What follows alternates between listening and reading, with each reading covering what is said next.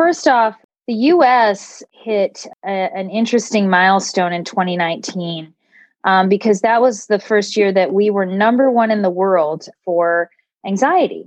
Wow. Number one in the world? In the world. And by the way, in 2019, the worldwide anxiety levels hit a new high. Okay. So we're in a worldwide epidemic of anxiety, and the U.S. is in first place. And that was before COVID.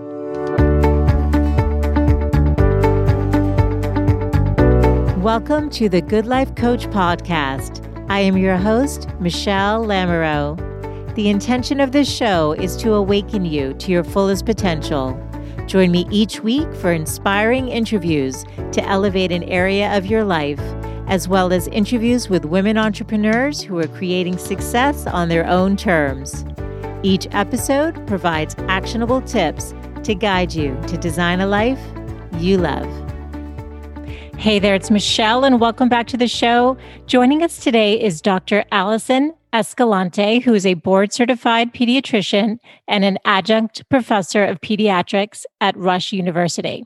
She writes on the science of human performance for Forbes and on life and the culture of anxiety for Psychology Today. She's given a very interesting talk, a TEDx talk called The Parenting Shouldstorm. And today we're going to go into what a shouldstorm is, and she's going to teach us ways to manage anxiety. Welcome, Alison. Well, thank you so much for having me on. I'm so excited to have you on today. I mean, anxiety is at an all-time high. Parents are already hard enough on themselves. And I know you have some expertise that I'm hoping can help alleviate some of that anxiety and the pressure that we as parents put on ourselves and also on our children. And for those listening who don't have kids, there's value in this too, because there's a 3-step approach that Alison has that she'll be sharing today that anyone can use. So before we get into some of the data and the stats about what's going on in the world right now, I'm wondering if you could explain, just introduce yourself briefly. How long have you been a pediatrician, and what led you to wanting to do a TEDx talk called The Parenting Shouldstorm? Yeah, so I've been a pediatrician long enough that I'm starting to lose track a little bit. I think I've been in practice 13, 14 years. But it really started right after I went into practice, because I came out of doing like a pediatric ICU rotation at University of Chicago and just seeing, some of the most intense stuff. And then started out in regular pediatric practice. And, parents were bringing kids in with a few hours of runny nose, really worried, or extremely worried about this little, developmental thing they were doing, or that little developmental thing. And I was just astonished by the amount of anxiety in what were basically perfectly healthy children with loving, competent parents. And then I noticed something else. I noticed that all of my older partners, doctors who've been in practice 15, 20 years, they'd kind of walk around the halls between patients and say, oh my gosh, the anxiety just gets worse every year. Like the parents are so anxious about everything. And that was more than a decade ago. Wow. And one thing I noticed was not only was the anxiety very high, but many of the challenges that would come up with kids were directly related to that anxiety in their parents. And so at first, I started out trying to answer the question parents were asking me, which is, well, do you have a good book? Like, how should I manage my child's behavior? How should I do this? How should I do that? And as I sort of read everything I could find and tried to find this book, I looked up one day and I said, I think the change needs to start with us. I think the parents, we need, we set the tone. And in the middle of all of this, of course, I'd had my first child and experienced anxiety like I'd never had before. I think we all find that out as moms, just how intense that really is once you become a mother. It's interesting because I was going to ask you, I know that you have kids because we're both recording from our homes today and you're doing your Zoom pediatric consults. And so I was curious if when you became a mom, if that somehow gave you a new lens on things. So can you just speak a little bit more to, pre-kids to when you had kids, and again, what it taught you and what it led you to start teaching and helping support other parents around? I think I've always tried to have a real sense of connection and empathy, but there's only so much you can truly understand until you're in it yourself. Yeah. And I kind of knew that. I watched people and I saw this level of anxiety, and I found it, just to be a lot, but I kept thinking, well, I'm sure I'll understand better once I'm a mother. But I honestly thought that going into becoming a mother, because I was a pediatrician, I would go in sort of a little ahead. Like I'd know more, I'd be able to handle it better. I would have more of a perspective, so I wouldn't feel the same anxiety. And in fact, it was quite the opposite. It was like being plunged into a tidal wave, and the anxiety was, I think you know this, it was biological. It was something I couldn't use all of my mental techniques. It was just there, and it was in your body, and you're just noticing every sound your child makes. And the difference between pediatricians and regular parents is not that we are less anxious. We're not. It's that we worry about rare stuff you've never heard of, and we don't worry about the stuff that most parents worry about. Yeah. Yeah, that makes a lot of sense. And actually, I read a blog post on your website where basically the gist of it was that doctors worry about parents who don't worry versus the ones who come in super confident with their first kid. Can you talk a little bit about this too?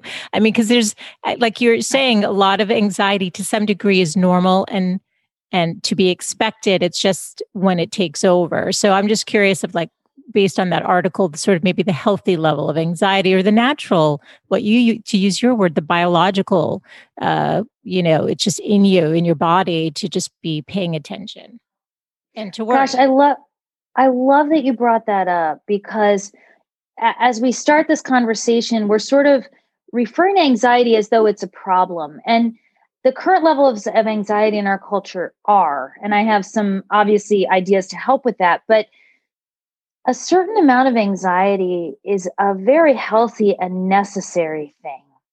I was just explaining that to one of my little patients today as we talked about her getting a COVID test. And she said, "Doctor, if mommy has to take me to the emergency room if I start having trouble breathing, how will I know if I'm having trouble breathing or if I'm just breathing hard because I'm worried?" And I said, "Oh, that's so cute." Oh my gosh. And I said, "Oh, honey, that's first of all, you're so insightful." Totally. And secondly, so we talked about some ways to tell the difference. But then I just pointed out, the conversation that me and mommy just had is a very scary conversation, right? And if you didn't feel some worry about this, you wouldn't be human. It's a normal and it's a good thing to feel a little bit of worry about this so that you remember to tell mommy if you're feeling something different, So yeah, new parents need anxiety. It's an energy. It helps us bond with the baby. It helps us take on the extremely challenging task of learning how to tell what these nonverbal little creatures are trying to tell us about themselves. And it's very appropriate. And I mean that. We pediatricians get really freaked out when we meet a first-time family who's totally just chill and not worried at all about their child. If they haven't noticed something that they have a question about, that is concerning. Yeah. Yeah. No, it makes sense. And I'm wondering, so to the degree that we know from statistics, I mean, and we'll get into the whole COVID thing, which has just ratcheted up the level of anxiety to a very unusual place. But generally speaking, in terms of anxiety and being there and culturally, especially here in the United States, what do you see is the reason? You talked about 10 years ago having, seasoned doctors who had been practicing longer than you had, when you just started, saying, gosh, every year the anxiety level goes up. I think about communities and, just the way culturally families were part of an ecosystem where maybe there was a grandparent living in the house or nearby. There was family all together, and we're more often now more remote from a sense of community and family. Do you think that's what is contributing, or what is your sense of why there's so much more anxiety now with parents? Oh my gosh, so many reasons. Yeah. Number one, yes, this is the first culture ever where parents have been expected to, and often mothers by themselves in a home, on maternity leave, managing a baby all by themselves for days. It was much more typical for people to have a family network and someone to pass the baby to. There's structural issues in the United States in particular. Mothers have higher stress levels in the US than in any other wealthy Western country because we don't really have very effective parent leave policies. We don't support leave for mothers. Mothers are really only guaranteed 6 weeks, and we definitely don't support it for fathers. Even though it's quite clear that parent leave for both parents has a substantial impact on the well-being of the child and the parents, fathers and mothers, but fathers have almost equal levels of postpartum anxiety and depression as mothers do. And good parent leave for dads makes a big difference there. And in countries where they have it, you see a substantially different level of stress and anxiety in the parents, as well as better well-being in the children. So that's a structural issue. But then there's a whole other thing. And this is before we even get to the Shouldstorm. And the whole other thing is that our understanding of how to raise children has shifted dramatically in the last 3 generations. When I was a kid, I think about this a lot lately because we just got a puppy. And we're learning how to train a puppy. And it's really lovely. It's all positive reinforcement and treats and just ignoring bad behavior. And the puppy's doing great. She's such a sweet, sweet baby.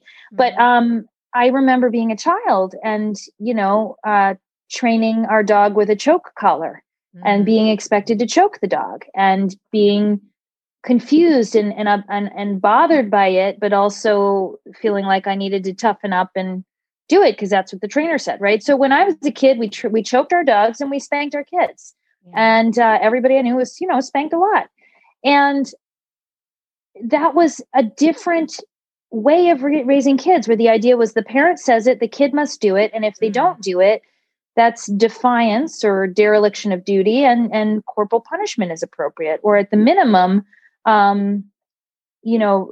negative or shaming words, and as we learned more about child development and we learned more about what really helps people thrive, we've dramatically changed what we're doing. And I talk with parents about this every day. Look, what you're doing is really radically different and difficult because you're trying to raise kids with this eye to child development, with this eye to connection and sort of helping them learn to regulate their own emotions. But you weren't raised that way. Yeah. And maybe in the younger parents, their parents were trying, but it was a very, very confusing. And it's been confusing for people for a long time. So the advice people get from grandparents is totally out of date. Okay. And that's the problem, is that the consent, that old idea of like everybody living together and helping raise the child, that works really great in cultures where there's a consensus across generations about how to do this. But now that parents are constantly having to call me and say, well, my mom says to give the baby water, but I thought we're not supposed to do that. No, you're not supposed to do that. Don't give the baby water, and all that advice, right? My mom wants to use baby powder on the baby's diaper rash. No, don't spray baby powder. That can cause lung problems, right? Let's stick with diaper cream, And so it's hard because the knowledge grandma and grandpa have is different than what parents are trying to do right now. And some of it can be good in terms of maybe nutrition and food, and some of it, I'm just saying, and some of it, like you said, with the baby powder or the products that were prevalent at the time that they used and trusted, like you said, we've learned are not such a good idea. And I wonder, Alison, how much just having access to Google and the information on the internet just also has contributed to the level of anxiety too. Because I think I know you must see this in your practice where people have consulted with Dr. Google before they've come to see you as Dr. Escalante. And then you're having conversations where maybe their anxiety's gone up because now they've gone to some worst case scenario. And I have to say, I remember when my daughter was really little, I was like looking something up once and my husband's like, no. And I remember thinking, he's so right. Like, you never find anything good. It's always something horrible when you Google it. So I'm just curious if you think that's contributed in some way as well. Yeah, when people are my patients specifically, when we establish that beginning of the relationship, we set a rule. I say no Googling. Because smart. Yeah. And I give them websites because there is reliable information out there and I want people to be able to look stuff up. So just for your listeners, healthychildren.org. Okay. That's healthychildren.org. That is the American Academy of Pediatrics website. Okay. And that's full of reliable information. And they have an app for parents too called Kids Doc, where you can do a symptom checker to see if it's an emergency or not. Nice. But yeah, I had this conversation yesterday and it's so cute. The mom was like, I get a lot of sheepish moms and dads who are like, I know you said not to Google, but I Googled. and I'm like, okay, so what'd you get? Did you get cancer or brain tumor? Right. And she's like, I got brain tumor. I'm like, I know it's always cancer or brain tumor, right? Like, Yeah. And then we talked about what it really was and how her delightful baby was just fine. But, we want parents to be noticing what's going on with their kids. And I think it's normal and appropriate to look for information. I just want people to know the sources. But, the whole issue of frightening information or misinformation on the internet is out of control lately, and I've written several articles about how to differentiate misinformation from true information. I always tell parents in general, good medical information or good parenting information equips. And the lousy stuff causes intense anxiety. Yeah. Well, let's talk about anxiety. Can you give us some statistics? And and let's talk maybe pre-COVID too, because I know those numbers have jumped, but, can you give us some statistics about what anxiety, how, what the prevalence of it is right now? And then also, how does it show up for children? Because I've read some stuff that's actually really pretty disturbing in terms of the level of anxiety that children are dealing with right now. Oh, yeah. Well, so first off, the U.S. Hit an interesting milestone in 2019 because that was the first year that we were number one in the world for anxiety. Wow. Number one in the world? In the world. In the world. And by the way, in 2019, the worldwide anxiety levels hit a new high. Okay. So we're in a worldwide epidemic of anxiety, and the U.S. is in first place. And that was before COVID. Wow. And I do not have the latest statistics at my fingertips for after COVID, because that's all being worked on. But certainly it's most certainly gone up after COVID, which is, again, appropriate. As I said, it's very appropriate to feel some anxiety right now. Yeah. But remember, what's interesting is there's useful anxiety, and then there's the anxiety that starts to get on top of us and crush us, right? So useful anxiety, here's a good example, COVID. Useful anxiety means you're going to follow public health guidance. You're going to wear your mask. You're going to social distance. If you do Thanksgiving with grandma and you guys don't live together, maybe you wear masks the whole time, right? And maybe you eat briefly in totally separate rooms so you're not breathing each other's airs, right? That would be very helpful anxiety because it helps you stay safe, right? Unhelpful is the one where you end up curled up in your bed rocking in a ball and even that, a little of that's okay here and there as we process our feelings, right? So number numbers wise, I mean, one of the most important statistics, in my opinion, is that about 90% of people in Generation Z, so these are young adults and kids, felt emotional or physical symptoms of anxiety or depression associated with stress on a regular basis. And that was, again, pre-COVID. And then also pre-COVID, 80% of women reported in one study that they were suffering from significant anxiety at least once a week. Wow. So it's just everywhere. Kids are also peaking in terms of higher numbers than ever. Pre-COVID, we were getting up to about 30% of kids. 30%. That's 1 out of 3 were getting diagnosed with an anxiety disorder by the age of 18. Wow. I mean, and that was pre-COVID. That's just astonishing. Yeah. And that leads to your question about what anxiety looks like in kids. How does it show up? Yeah. Well, it's different in different ages. But I think what's really important is that based on current neuroscience, we really misunderstand what anxiety is. We think anxiety is kind of like a feeling and maybe a psychological thing where you kind of think anxious thoughts. But really, anxiety comes from a deeper, older system in our bodies. And it has to do with basically the fight or flight response. So anxiety really happens at a body level, and it's really about moving your body to safety.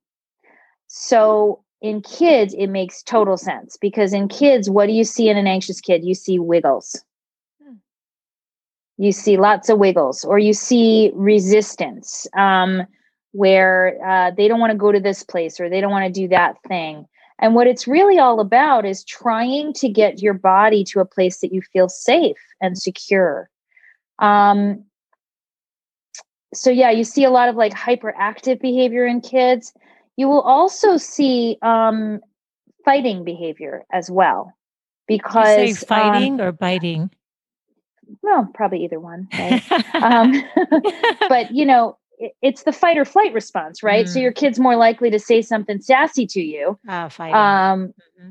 Right? Because they're anxious, and we see that as naughty, bad behavior. But and I'm not saying hitting certainly not okay in my house, but understanding that your kid might be hitting because they're overwhelmed and anxious versus because they have like a moral problem is a very different way of looking at things. And then finally, the other side of anxiety is flight. So you'll see kids withdrawing. You'll see them, kind of avoiding things they find stressful, avoiding that homework that's so overwhelming, right? And so understanding that this is a physical thing and that it's an old mechanism that has to do with getting to safety, I think changes a lot, because we try to talk people out of anxiety.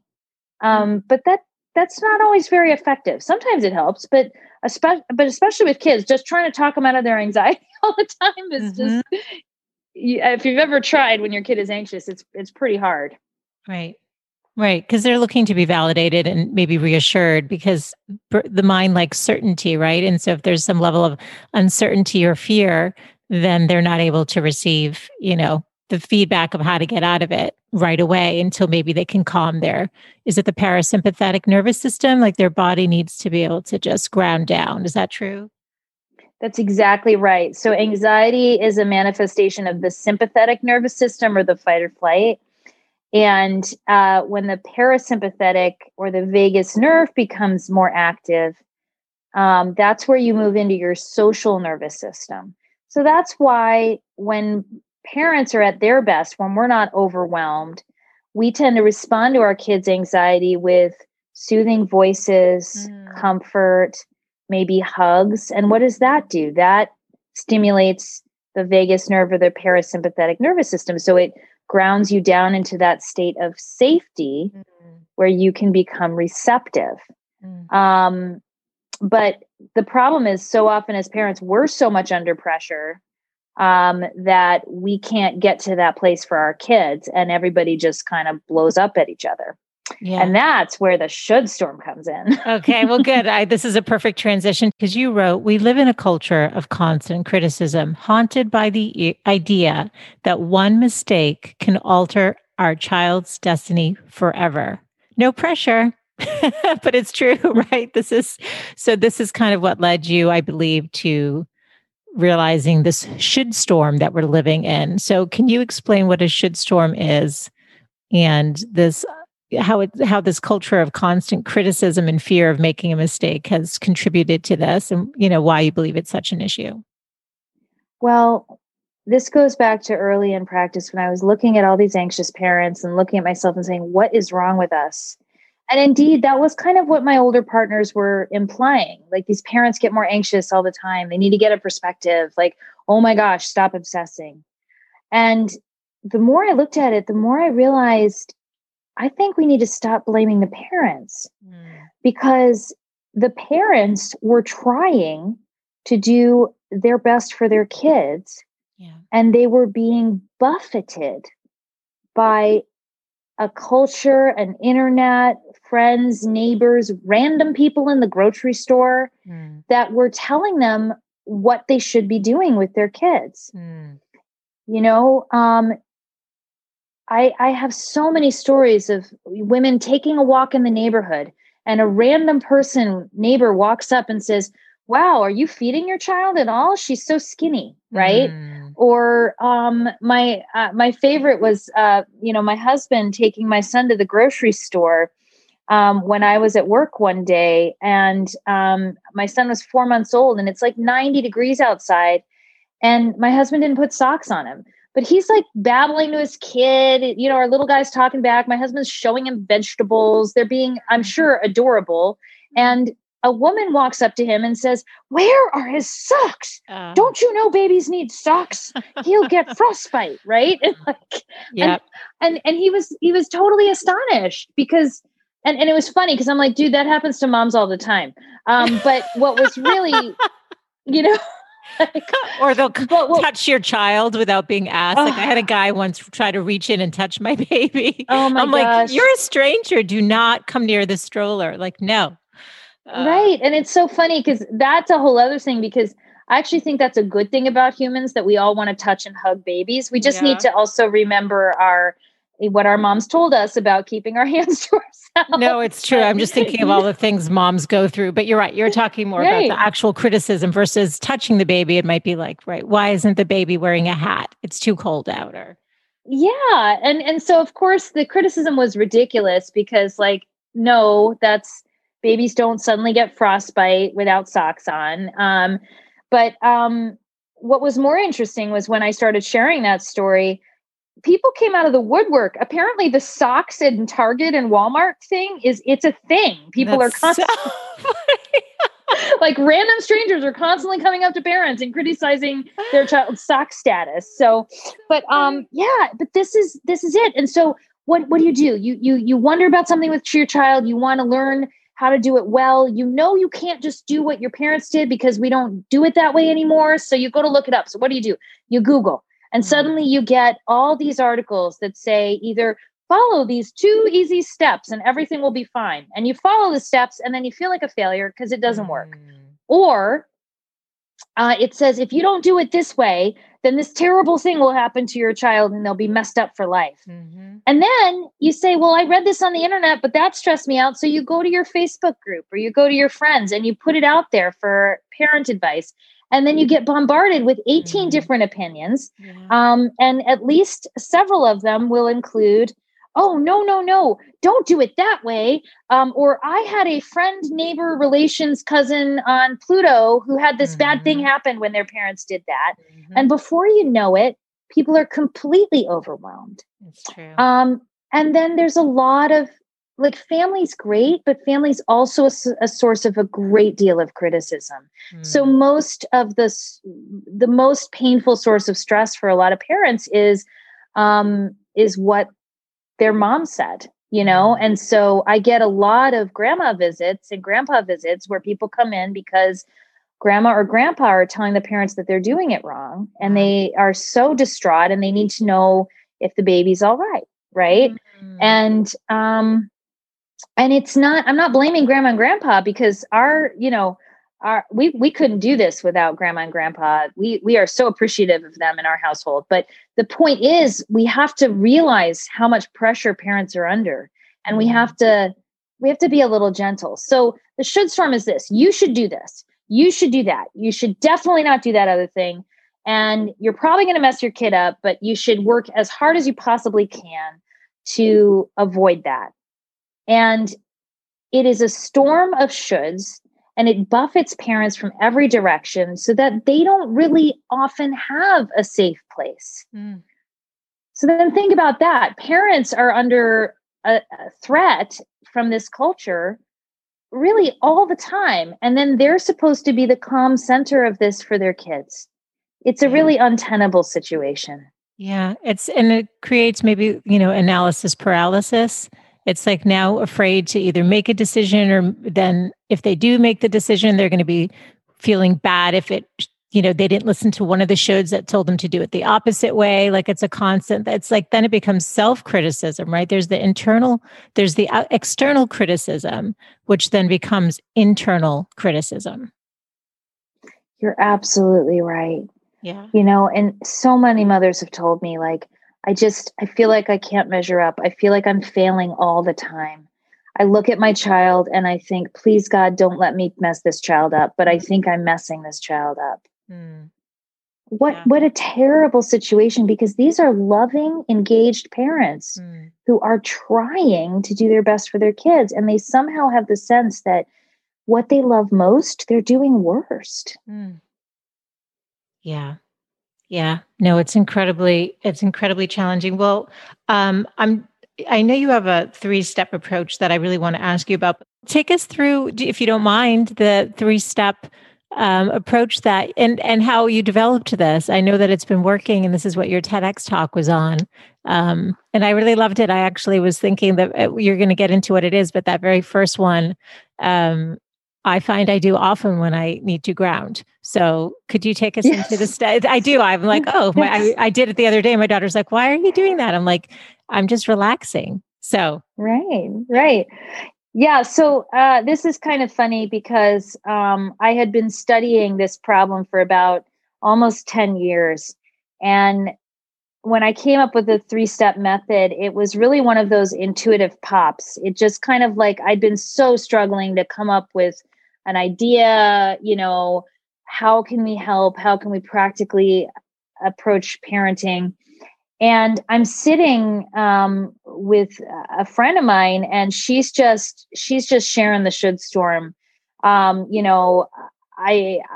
want to be breastfeeding. I know if I don't breastfeed, my child's IQ will be damaged. And but it really hurts, and my nipples are cracked and bleeding. And the lactation consultant said I should do this. And should I try this nipple shield? And should I do formula? And should I do this? Or should I do that? Should I do this? And it was just a flood of shoulds and anxiety. And I remember just saying to her, like, whoa, hold on.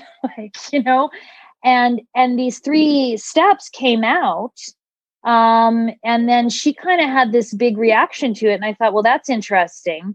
And then a month later, when I saw her again, she said, my life has changed. Like, I've been using this since you told me to do this. And like, before all I had was anxiety, and now I have confidence. And I was astonished. And I thought, okay, hold on, maybe I have something here. And then I went through and kind of backtacked all the science that had gone into it and realized, whoa, this is a really quick way to use a lot of good science about human performance. And that's why now, as soon as I shared it in the TEDx talk, not to build the dramatic tension too much, but people started saying, whoa, that's not just for parenting. Like, we need to use that in doctoring. We need to use that for our stress management in our professional organization. I just shared this with an architecture firm who wanted to use the method for, the leadership, so that the leadership could mentor more effectively. So, okay, here you go. Okay. Basically, right? We're all under intense pressure. And most of the time when we feel anxiety, we have one of two things going on inside. Either we're being driven by a should. You should do this, right? Or we're being driven by feeling unsure. And unsure is incredibly problematic because if you're unsure in the should storm, a culture that tells you you should know how to do this and you should do it right, unsure is a terrible feeling.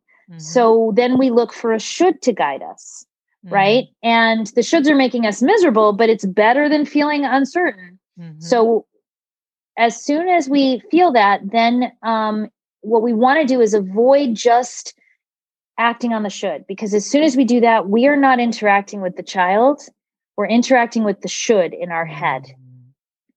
And so what we're doing is we're parenting in an anxious and disconnected way. And this does not help our kids grow. So whenever you feel a should, sigh. Take a deep breath into your body and let it out long and slow. So many moms have told me, oh, I can do that. I sigh at my kids all day anyway. Right? I have to say, I love a good sigh. I know it sounds so silly, but even well before I had kids, I remember I would leave. I worked in corporate and I would get in the elevator and just without even thinking, I'd get on and I'd go, it'd just be like, it's just a way of just grounding and just releasing. It's so good. Absolutely. And it's really cool because the long, slow out breath in particular turns on your vagus nerve. So it basically takes you out of fight or flight into that social connected nervous system. And it does this because you cannot sigh if you are being actively chased by a lion. Oh, that's interesting. Yeah. You can't do it. And you also can't do it if you're holding your breath, hiding from a lion, hoping they won't hear you, right? Because those are the two kinds of stress breathing we have. We either breathe hard and fast or we hold our breath. But sighing sends a message to the nervous system. You can't possibly be in danger right now because you're sighing. So it really helps. And I find when I'm really stressed, if I just sigh 3 times in a row, I feel a big difference. I've also liked to teach people the stealth sigh for meetings. So you don't go, out loud. Right. Because otherwise everyone's like, oh God, she's always sighing at everyone. Right. Right. So funny. Yeah. So you sigh and then see How your do you do the stealth sigh? How do you do it quietly? Oh, the stealth sigh? Yeah. Oh, it's just really, it's easier to show like on video, but you just basically take that deep breath in. And then I find I stealth sigh much more effectively if I smile. Okay. So when I smile and let my breath out really slowly through a smile, you don't get that sighing sound, but you still get the effect of having the long, slow out breath. Okay, that's great. Okay, so number 2 was see? Yes, right. So after you've sighed, see the situation. See your child, see their body language, see if they look like they're going to cry, see if they look like they're happy, see if their fists are all balled up and they're, looking angry. See is just a super fast mindfulness step. And remember, mindfulness is where we kind of accept the situation we're in without trying to change it right away. So it's getting into where you're at with your kid and really seeing your kid instead of trying to enforce a should on them. But I think see only works effectively if you've already sighed, because otherwise you're not calm, you're not connected. And you'll get really pushed right out of that moment of the now quickly if you're not grounded at all. If you haven't grounded and relaxed your body, you can't just stay in the seeing. I think that's my experience. I couldn't agree with you more. Yeah. I think one of the funny things about this method is you'll find, if you try it, you find that you try to then, it's a super short method on purpose because parents don't have time to do 27 steps, right? They need to be able to do something really quick right now while the kid is throwing stuff. But even so, we still try to short circuit it. We try to skip steps, right? And it is so easy to go right into action without remembering to truly sigh and then really see before we do anything, you know? Great.